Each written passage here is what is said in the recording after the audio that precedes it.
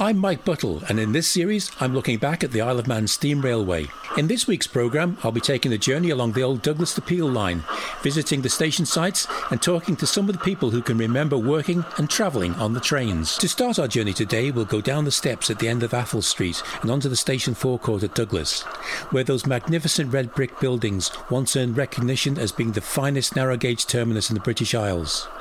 Although from the forecourt here, the view is as much as it was from the 1890s until the 1970s, a walk through the archway and out onto the concourse reveals just how much things have changed over the past 40 years.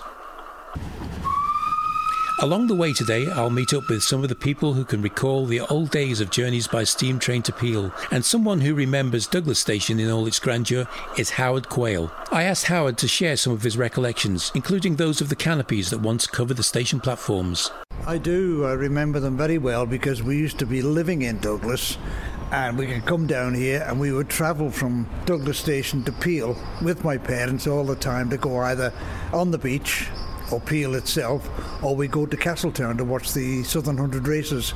And the canopies were always a prominent feature as you walked down through. It felt like you were going on a proper train, and that was part of the enjoyment.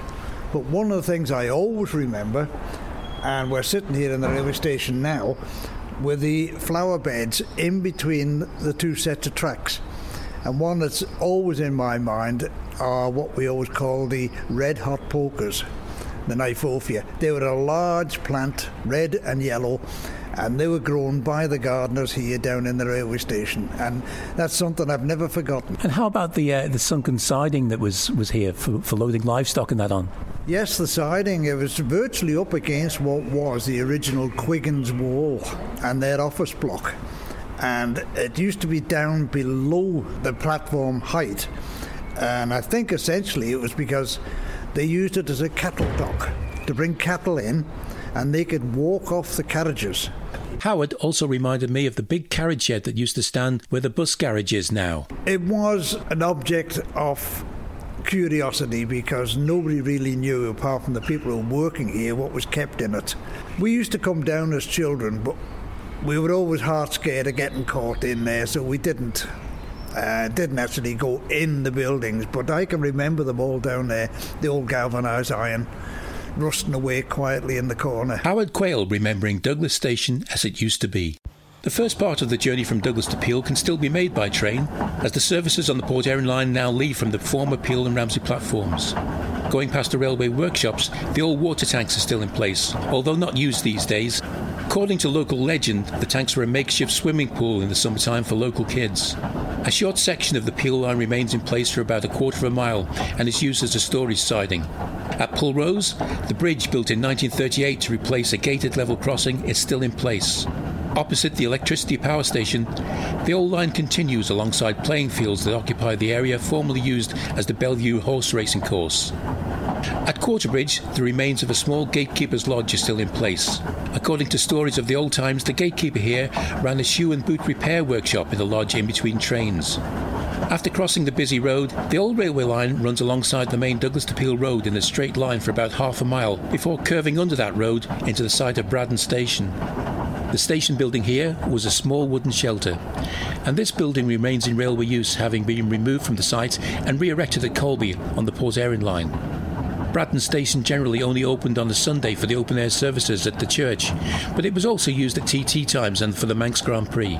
Leaving Braddon, the route enters what is now a thickly wooded section. The old railway has become a public footpath and cycleway. The path curves gently at first to the west, with the river running alongside as the rear of a large industrial estate is passed, and then a sharper curve brings a bridge into sight, crossing the river and entering into the former station yard at Union Mills.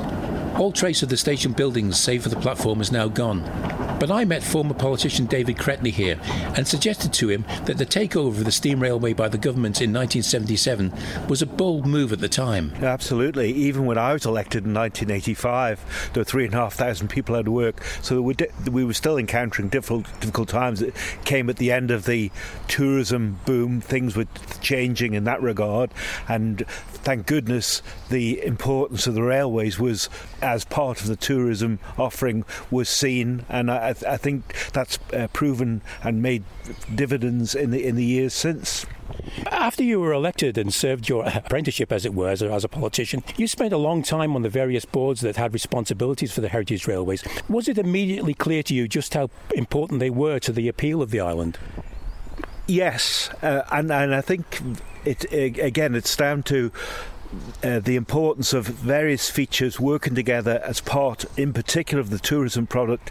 The various transport elements of our infrastructure are very attractive, and I think it's been proven over time the amount of people who come specifically for that, and perhaps the heritage, other heritage elements, really works well for the Isle of Man, and let's hope that that's going to continue to be the case in the future. Absolutely. Now, this year we're celebrating the 150th anniversary of the steam railway, the 130th anniversary of the Manx Electric Railway. But the events of the very first year of railways and Steam 125 were all during your time. What do you recall of them, and how much appeal do you think they generated?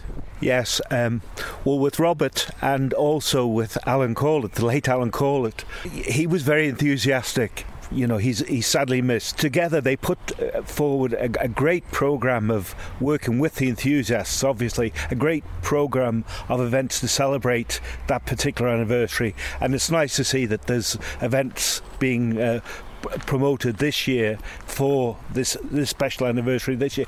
But there was so much, the novelty items in particular that then and since have been put on.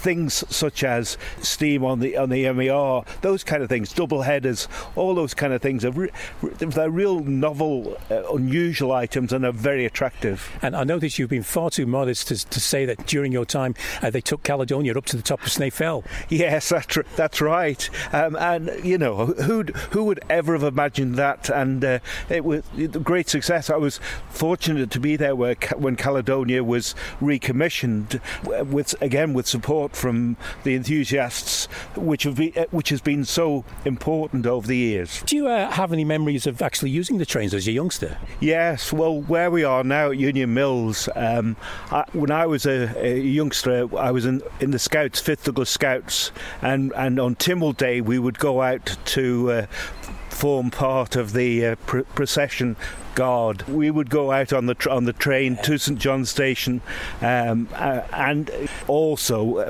accompanying my grandfather and mum on the train. They were always very special times, and it's something that once you're enthusiastic about it, it remains with you for life, and it certainly has for me. David Cretney recalling the steam trains at Union Mills. After leaving the long closed station behind, the track bed passes once more under the main Douglas to Peel Road and runs a short distance alongside another industrial estate. After this, the route begins to curve around to the west once again and runs through pastoral countryside. Views to the side are of the hills that make up the slopes of the central valley that runs across to the island, with the Braid in the distance. After a mile or so, the Glendarroch Road is crossed at Close Moor. The crossing keeper's hut remains in situ and is being put to use on the Heritage Trail as a shelter for walkers caught in bad weather. Looking out over the fields alongside the old line, evidence of the increase in residential development that's taken place in the years since the train stopped is plain to see. The route passes the edge of Morown School playing fields and then runs alongside the back gardens of some very large houses before beginning a long curve that will bring the track bed into the area formerly occupied by Crosby Station. The start of the old station yard is marked by a road crossing, still guarded by its crossing keeper's hut. Again, this is used as a shelter for walkers. After crossing the road, any evidence this was once a railway station with buildings, goods sidings and a long passing loop has been completely removed. To the south side, the Infrastructure Department depot at Ellerslie, now home to a fleet of modern vehicles, but back in the railway days, a gathering place for a great collection of steam traction engines and rollers and the vintage lorries that helped maintain the island's road network. I spoke to ex-railwayman Ian Watson, whose family had long associations with the trains, so I wondered if it was always in his plans to work on the railway. Well, no. When I left school, I didn't have any intentions of joining the railways, because my mother and father were working on the railways. And then in 1966, when I was about to leave school, I thought, this is a dead end. I'm not going to get anywhere with railways. They're not going to continue. And as it was in 1965, when they closed, my father was basically put on the dole. And I thought, well, I need to be, doing something more active. So I was still at school. and Castle Rushen High School gave me a work experience at Peach's Garden Nurseries in Castletown. And from that time, they took me on, and I stayed there for 3 years. And I still had no intention of joining the railways. But then, after my father had finished with the railways in 1969, the then Permanent Way Inspector headhunted me, basically, and he said, "Do you want a full-time job? And you'll only have to work 5 days a week instead of 7. And I jumped at it. By the time you started then, the steam railway had been open for almost 100 years. Had the tools to do the maintenance on the line kept up with the times? When I started in 1970, I started working with chaps that have been there. One of them was 42 years with the Iron Man Railway Company. He was one of the gangers, and another one was 25 years there with the Northern Line. So a lot of the tools and the methods that they used were from the very early times of railways. There was no modern equipment that I came across anyway at that time. It was well into the late 80s before we did get any more modern equipment. But yeah, the old methods of adzing sleepers, that's cutting notches in the sleepers for the rails to sit in, cutting bolts off with chisels, sawing rails with hand-operated equipment. Yeah, it was very, very antiquated, to say the least. Who would be your fellow workers? Were there some veteran railwaymen amongst them? Well, on my part, there was Lewis Kenyock, who was ex-Ramsey Line. I worked a lot with Lewis. There was Eric Corlett, who was Bert Crellin, the Permanent Way Supervisor's brother-in-law. He was the chap that had been there 42 years. And in a lot of ways, that's where I got all my experience from over the years, from these older fellas that had been on a long time. There were other ones. There was Arthur Sale, who used to be on the Port Sodrick section. He'd been on an awful long time. He lived in Port Sodrick Station, above the station at that time. But there were others, too many to mention, but not as long as 42 or 25 years in length, but they'd been there a long time. Ian Watson. We'll hear more from him later. Leaving Crosby, the route curves right, then left. The views to each side are quickly stolen away now by the overgrown hedgerows. A succession of minor roads across before the view opens up once more. To the left is Archalligan and Greba to the right. The summit of the old Peel line is reached at Ballacurry, and then a long straight section leads to the former Gate Lodge and road crossing at Ballacrane. This once operated as a halt for passengers wishing to proceed to Glen Helen, with the 3-mile journey to the Glen being continued by horse and trap or by foot. Passing the western amenity site, the old trackbed continues under the nicely proportioned arch of the bridge that once carried the Foxdale Railway up and over the main line to Peel. In railway days, this spot marked the beginning of the station yard at St John's. Let's hear some memories of St John's Station. Firstly, from Howard Quayle. Well, one of the things I do remember too is I was going into St John's when we were going through to Peel. How there was a collection of railway wagons, coaches, etc., because that was a busy area. You'd have the Peel train going out, which would split into two. The Ramsey train coming back, which would being split into two and join up together again. And there could be anything up to about 4 or 5 coaches there, each going to different routes. It made an interesting station when you went to as a child, because there was always something going on. Jeff Kelly was an engine driver on the Port Erin line for many years, but he grew up in the St John's area and tells us about his first encounters with the steam railway. We used to go to Ramsey with my mum. We used to go there for the day, and it was a day trip out on the Ramsey line. It was beautiful going up there in this west coast when the sun was shining. We used to live in Pretoria Terrace for a time, and the local playground was the sandpit where the school is now, and that's where we used to play that. But if we got too near the station, George Kellan used to come and chase us. And I believe one day you saw a train going up to Foxdale. Yes, when I was at St John's School in 1961, I happened to look over the wall of the playground, and there's this engine and wagons going up the track, up towards Foxdale. I never thought anything of it at the time. I was only later I was told that it was the last one to go up there, and it was number 8, Fenella, that was on it. What were they going up there for? They were just clearing everything from the top, any rails or things, clearing the place out and getting it back to Douglas. Jeff Kelly. We'll catch up with him again in the next programme. But now some more about that last train to Foxdale, this time from Ned Kenyuk. I heard a tale. Now, it's unqualified and I don't know. I'll tell you as it was told to me. The driver was told that the bridge that crosses the road at the Forestry Board, they weren't sure how sound it was and they were to treat it with caution. Imagine saying that to somebody. But they went up to Foxdale, and when they're coming down, they're a little bit cautious. And I said to the man I bet they knocked the brake off and went across at 50 mile an hour. He said, no, the total opposite. When they got to the bridge, they stopped.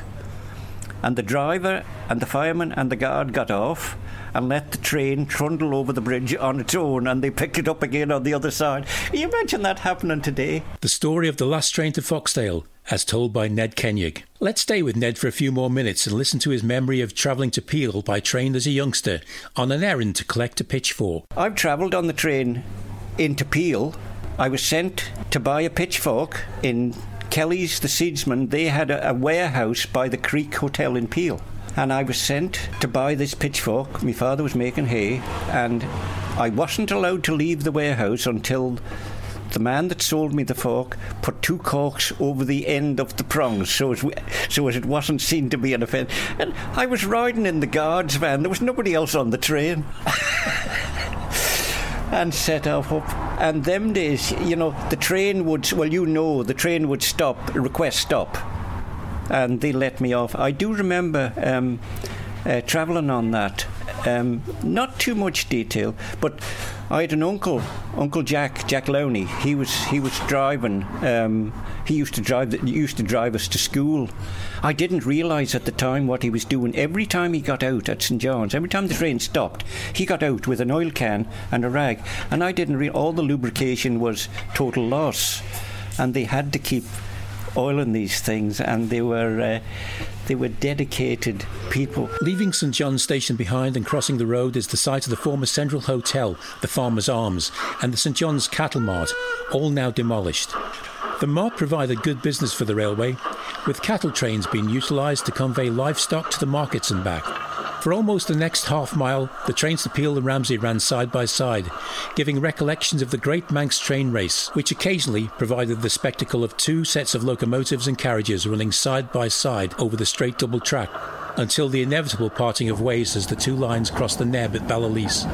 Here, the Ramsey train turned off to the right on an uphill climb, whilst the Peel train began its descent down the valley in a long, gentle curve. The River Neb is never far away and often runs immediately alongside. The views to the left and right were of Slewallian and the rich pasture of some of the island's best farmland. Up ahead, the tower on top of Peel Hill. Further on to the right-hand side, the old line passes the edge of the Peel golf course. The railway here had to be relayed after construction, as the area was, and still is, prone to flooding. A section of track here was once washed away, causing services to be suspended until repairs could be made. On the apex of the curve leading towards Glenfarber Bridge and the old mill was the position of the junction with the military branch line built to serve the Knockalo internment camp. This 2-mile railway opened in September 1915 and was closed after the decommissioning of the camp at the end of the First World War. Passing the mill and through the bridge, to the left were the quarries of the former Peel brickworks. The works themselves were once connected by a horse-drawn plateway.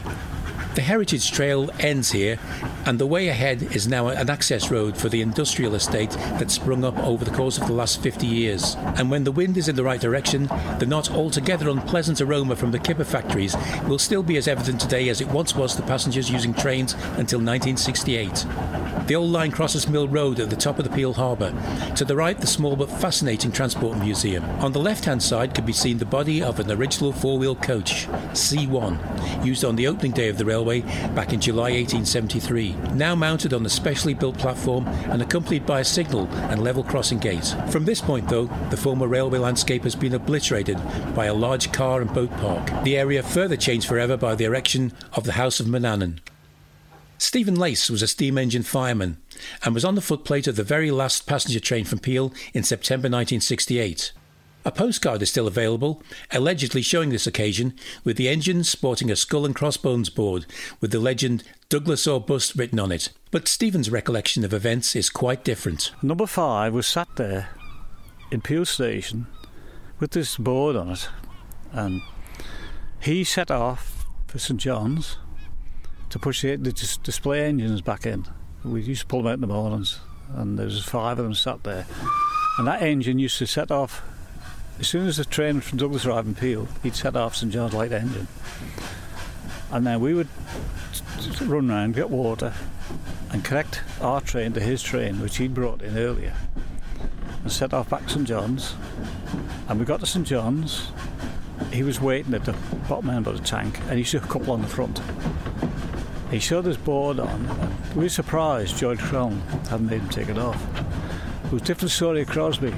Fred Evans, my Uncle Fred, he said, "Get that off there, because you're not leaving here. You don't get the staff," he says, "until you get that off there." And in the end, he took it off. And as far as I know, Fred kept it at Crosby. That's the last we heard of it. But he said, "You don't go to Douglas with that stuck on the front engine." Memories of the last passenger train from Peel with Stephen Lace. At the time, Stephen and his fellow workers had no idea that the train services on the line would be finishing. They didn't find out until much later.